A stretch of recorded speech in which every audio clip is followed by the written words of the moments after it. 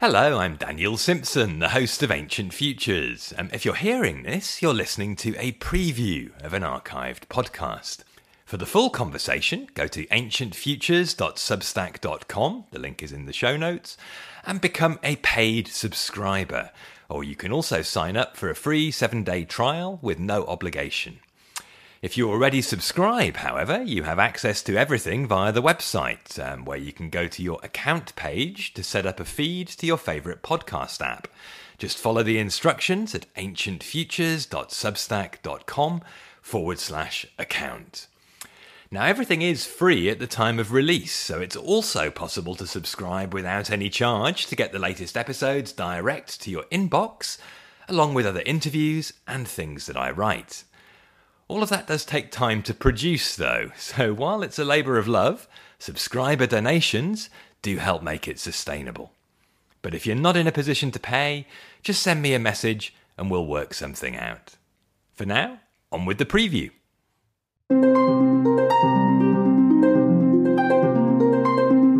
Hello and welcome to Ancient Futures, in which we wonder if older means better and why famous yoga teachers hide innovations. Today's conversation builds on the last one. I'm talking to Masi about Krishnamacharya and his influential students, from BKS Iyengar and K. Joys to TKV Desikachar and Srivatsa Ramaswamy, among many others.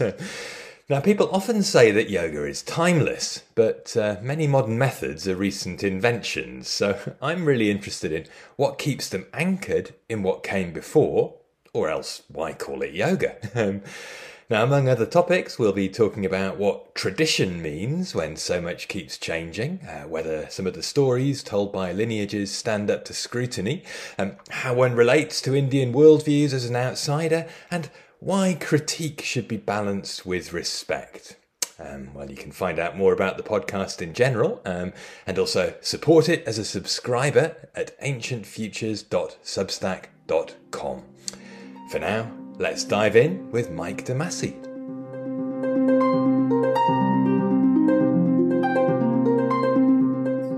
All right. Welcome, Mike. Thank you. Thanks for having me. Pleasure to be talking. Been a lot of typing between us over the years, and it's you can come to know somebody quite well these days with all the different conduits for typing, but it's not the same as, even through a screen, being able to look at each other and have a proper conversation. So thank you for taking up my invitation, and I'm looking forward to exploring what it would be like to actually be speaking in real time rather than just typing an exchange of messages. And just to clarify for those who don't know me or don't know Mike, we've both been talking about yoga on the internet, and Mike has put together a Facebook group with thousands of members now, I think, focusing on perhaps the best known innovator in the history of modern yoga, T. Krishnamacharya, and some of the lineages of modern yoga practice that descend from him. So some of the best known are, household names in the yoga world, particularly BKS Iyengar and K. Joys, but they're far from the only ones. And I wonder if you could illuminate for some who might not know some of the other names who are important in that lineage. Well, from the same Mysore period, there was Indra Devi. So there's not a lot of content that I can find of people that are posting from that side of things, but there is David Leifar, who is he in Argentina? I think so, or maybe he was from Argentina and maybe he's elsewhere now, but he's definitely from Argentina, and he was what appears to be a close disciple of Indra Devi. And every time he posts something that I can share, I put it to the group just to have that aspect available in the group as well. Otherwise, I don't know that much about Indra Devi teachings, what that practice is necessarily like. I've collected a bunch of books, but I have yet to go through them. I just thumbed through them, and they're interesting, and I could see that what she was taught was obviously different than the Ashtanga Vinyasa series that was being taught during that same period in the Mysore years. But beyond that, I haven't gone into depth about it or seen the subtlety of what the breathing is like necessarily, although it seems like she is talking about a breathing practice. I just don't know how similar it is to what we see with Deshikachar, for instance. So I don't know. Desikachar being Krishnamacharya's son, or one of several, who Mhm. was taught later in sort of towards the second half of the 20th century in Chennai in Tamil Nadu. But Indra Devi, is basically kind of taking yoga to Hollywood, and really in some ways, globalizing the ideas behind the practice. Her early books, I've only read two of them, Forever Young, Forever Healthy, and Yoga for Americans, and Right. they're Okay, really one framing here. it as, yeah, it's a fascinating book. Really framing it as sort of transformative practice for health and well-being. It'll make you look good. There's a funny bit in Forever Young, Forever Healthy at the back, which almost sounds like a women's magazine advice column, half shaming people while at the same time lifting them up and telling them you can be better than this. So it's quite interesting to see that combined with obviously deep immersion in traditional yoga. Mhm. I'm just curious how that strikes you compared to most of the others in the lineage who do seem to, partly they were more Indian to begin with, but do seem to have spoken more of a traditional yoga language. Right. Yeah, I could see your point there, and it's certainly valid. Um, yeah, she's just coming from where she was coming from. I should read her the that bio that came out The Goddess about her. Pose, yeah, by Yeah, Michelle Goldberg. That's a good read. Yeah. but yeah, it just seems like she yeah, she was admittedly not Indian herself, so what she's presenting is her perspective. She didn't uh, spend time with Krishnamacharya beyond what, probably 2 years, or I don't know how long. Like, it Less, I was a think, short even. time. Yeah, It was yeah. just practice Less than and Iyengar, maybe, even. yeah. I think she just was. It was mostly about diet and practice uh, that she was learning from him. But then I was thumbing through the books, and she's even saying that she discourages the practice of pranayama, which I thought was interesting because with Ramaswamy Deshikachar and Mohan, like, they're all teaching pranayama. So I should look at it more closely. 'Cause like I said, I don't know Indra Devi's teachings too well, but it seems like she's sort of cautious about pranayama, which I found interesting. I guess, I mean, if Iyengar's experience is anything to go by, Krishnamacharya at that stage was perhaps more reluctant to teach pranayama. He certainly didn't teach any to Iyengar, and Iyengar muddled along, struggling for quite some time. So obviously he emphasized some breath to Indra Devi because she went and wrote about having been taught it. But I just wonder if breath became more of a focus, you think, for Krishnamacharya over the years, and if so, why he was highlighting that more, perhaps in the teaching that's been transmitted by some of his later students. Well, I don't. It's hard to say. I mean, even in 1934, the Yoga Makaranda, there's instructions of the breath that are quite significant. I think that are taught by people like Ramaswamy and Deshikachar and those folks. Otherwise, with Indra Devi, I'm not sure what her where her caution is coming from. She talks about how she had an experience where she was practicing to raise Kundalini. But Mm. she also learned from other teachers, so it's hard to say, and I haven't delved into it to be able to parse what's from which teacher and what's not. But yeah, she talks about like an experience of raising energy, and then she had some sort of negative episode that followed, and she was saying that she didn't realize that she was also supposed to bring the energy down after to balance it. And I haven't really come across this kind of teaching in Krishnamacharya teaching, so I'm almost certain it's maybe coming from another teacher that she has this supposition about the pranayama and a certain reluctance about it and caution, because otherwise, even in Yoga Makaranda, he's talking about kumbhaka and asanas. That's not even transmitted in the practice of Patabi Joyce nor of BKS Iyengar. But Deshikachar teaches it, Ramaswamy teaches it. Um, so yeah, there's a lot of nuance in Yoga Makaranda that just didn't get transmitted through the major pupils like BKS Iyengar and Patabi Joyce. So yeah, and there's even Samantraka practice. talking about practicing with mantras, Mm. which is not even the first instance of that. It appears in the Giranda Samhita. No, absolutely. Yeah, it goes back a long way. Yeah. Yeah, the It's Yoga interesting. Yajna Valkyrie.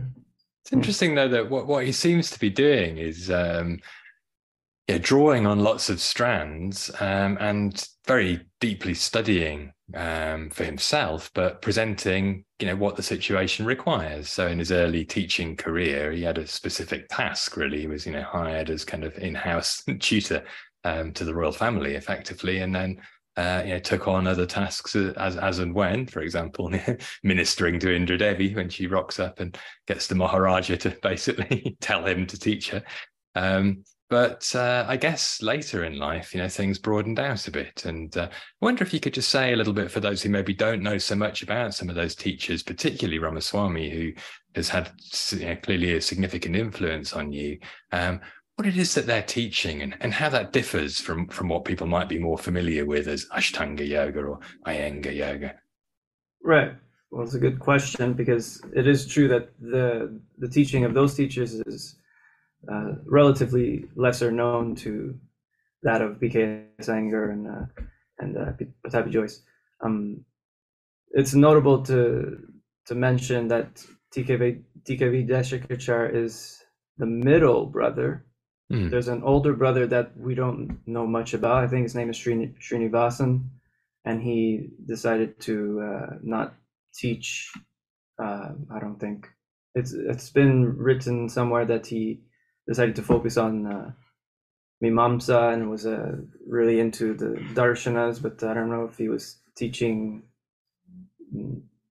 many people or certainly not Westerners. Whereas TK Deshkachar is the middle son, and then there's the youngest son, TK Sribashyam, who's even lesser known, but he's certainly one person that did establish a school in Europe that also split into various branches in Europe. He has a couple of books. He's unfortunately passed, like his older brother. But then there's also the daughters of Krishnamacharya. There's Sri Shubha, Srimati Shubha, which I think maybe she lives in Bangalore. But again, it's not very public where she's teaching. She's not in the public eye as much as her older brothers. And I'm not sure if the other daughters, Srimati's, Shubha's sisters, are still around. They're in the Breath of the Gods documentary. Yeah, that's a good watch for getting an overview of a sort of completely different perspective on practice in a way. I mean, he does in that film, the director go and talk to Iyengar and Pattabhi Jois while they were both still alive, but then goes off the deep end into a much deeper form of practice in some ways, as you're talking about breath retention, kumbhaka, part of the practice, and a much slower approach. And again, yeah, I'm just curious if you could characterize, because I know you've got experience in both Iyengar and Ashtanga yoga, almost how it feels in the body and mind to be approaching yoga in that way, rather than the more jumping around or drill instructor get your body aligned kind of a way. Yeah, well, I can only say from my experience, I've felt that at a certain point, obviously there's different people have different preferences, and there's people that stay with Ashtanga Vinyasa all their lives or whatnot, and Iyengar yoga as well. But at a certain point, I was growing hungry for learning more about the subtleties of the breath that I wasn't getting in Iyengar yoga or in Ashtanga Vinyasa. Also wanting to learn about the Yoga Sutras, and I was seeing that Ramaswamy was a teacher. He is still teaching many texts other than the Yoga Sutras, texts that he learned from his teacher, and that's the side of Krishnamacharya that's often not emphasized, that he was actually also a scholar. a scholar Mm. practitioner, or I don't know. You were talking about a semantic nuance. Practitioner, scholar, or scholar practitioner. I don't know about that, but Well, it's a good point. I think he might be one of the few who was probably, both equally in some way. I mean, he was obviously a devoted yoga practitioner and teacher, but he does seem to have been, a yoga nerd when it came to textual study. And in fact, as we were just sort of preparing to talk, I was reaching for this, which a friend lent me, which is a very early publication of Ramaswami's talking about. It's called The Basic Tenets of Patanjali Yoga. So this, I don't know when it was, but it's probably the 1970s by the looks of it. wow, He you was, actually have a copy of it, because I have a yeah. PDF that he's given to his students, but that's Mm. an actual copy from the It original is, yeah. publication. No, it belongs to Ranju Roy, and I should return it. But he very kindly lent it to me, but along with a bunch of other texts that I've not properly delved into, and I suddenly realised I really ought to. But you're right, yeah. There's emphasis on. I mean, there's a lot of curiosity, I think, amongst practitioners in, yeah, all of these branches of the Krishnamacharya tradition, because Iyengar in his later life did talk about philosophy and certainly put it in his books enough that people feel they ought to know more about it than they perhaps do, but they tend to mainly read his books. And in the Ashtanga world, talking about yoga philosophy as I do quite a bit in public, a large number of people who want to study are from that practice background. They've got I guess, an association even through the naming of that practice with the idea that there's more to it. There's 8 parts, Ashtanga, and not just therefore the physical dynamism. And so they are curious, but there isn't somewhere to turn to so much in the average yogashala. And people know the text, they might recite them, they might have some immersion in them. Some teachers are really drawn to philosophy, but it's not everyone's cup of tea. And I think that's really the question that sort of stays with me as I think more and more about yoga. What is the function of philosophy in relation to practice? Why do we need to immerse ourselves in this sort of thing? Well, there's a quote that's supposedly from Krishnamacharya that Mohan brings up, who's also, I guess I didn't mention, he's also one of these people from this Madras Chennai years, A.G. Mohan. I'm just paraphrasing, I can't find the exact words, but basically to the effect of study without practice is there's not much of use, because it's just intellectual pursuit, whereas practice without study is dangerous, and because it's blind. So it's important to do both. So that's an interesting perspective, and that's generally the spirit of the way Ramaswamy teaches as well. That it's important to consider both, and it's not just a philosophy that's theoretical and intellectual, but it's something very practical. And yeah, it guides the practice. It gives us an understanding of what's the greater context, instead of what we end up doing if we just externally are exposed to a physical practice without being exposed to what is the context of all of this. And what do you think that context is for a 21st century practitioner, whatever their Right. background? Yeah, and I know this is one of the points that you bring up. What is relevant to the modern practitioner? Well, first I'll bring up that the Krishnamacharya was not imposing anyone to necessarily adopt his viewpoint, and he was open to teaching individuals practices that are appropriate to them. Ramaswamy talks about it, and Deshikacharya certainly spent a great deal of emphasis on teaching that approach of not having a single approach, but being just always teaching what's appropriate to whatever individual is seeking out yoga practice. And then there's a quote that you're familiar with, I'm sure, in a Q&A with Krishnamacharya, where he's asked. It's funny because he's asked what is yoga asana, but then he gives a pretty broad answer.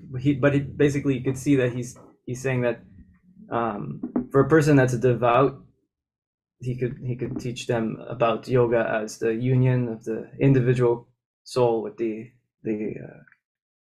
the Paramatman, the universal soul, if you want to translate it that way, or someone who's not devout but accepts the idea of the Purusha. They can gravitate towards that understanding, which of course we see in Yoga Sutra and also Sankhya Karika, for instance, Sankhya Darshana. And then if someone is not interested in that, they can at least benefit from some hatha procedures, let's say, to benefit the prana and the organs and the indriyas. So different people can benefit on different levels, but it's obviously important if someone is going to go into it more deeply to at least understand what is the context of all of this.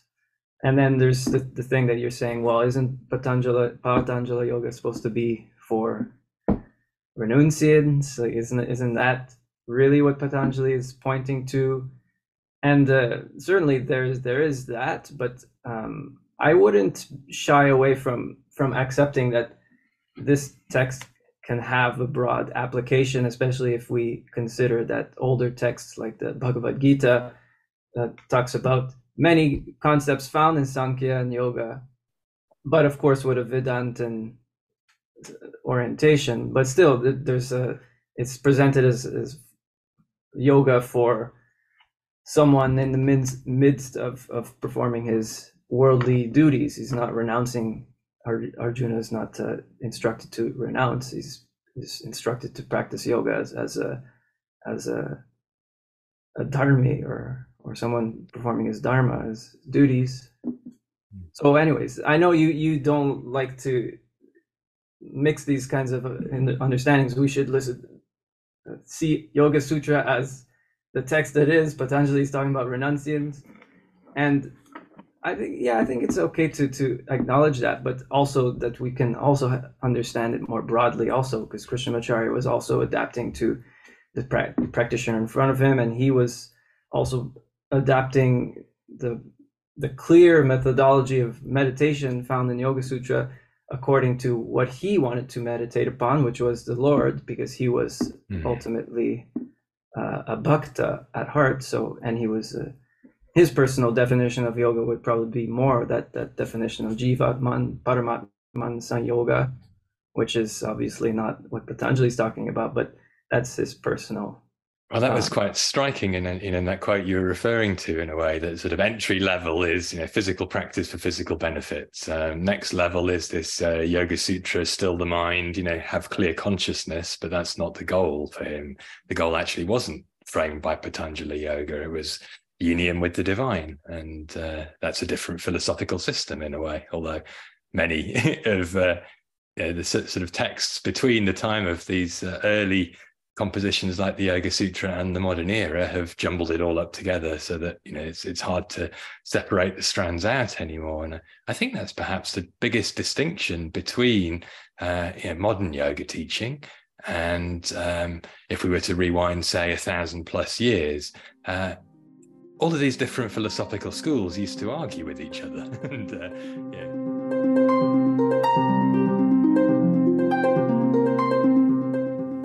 Thanks for tuning in to this preview. To continue listening and to get access to all archived episodes along with other perks, visit ancientfutures.substack.com.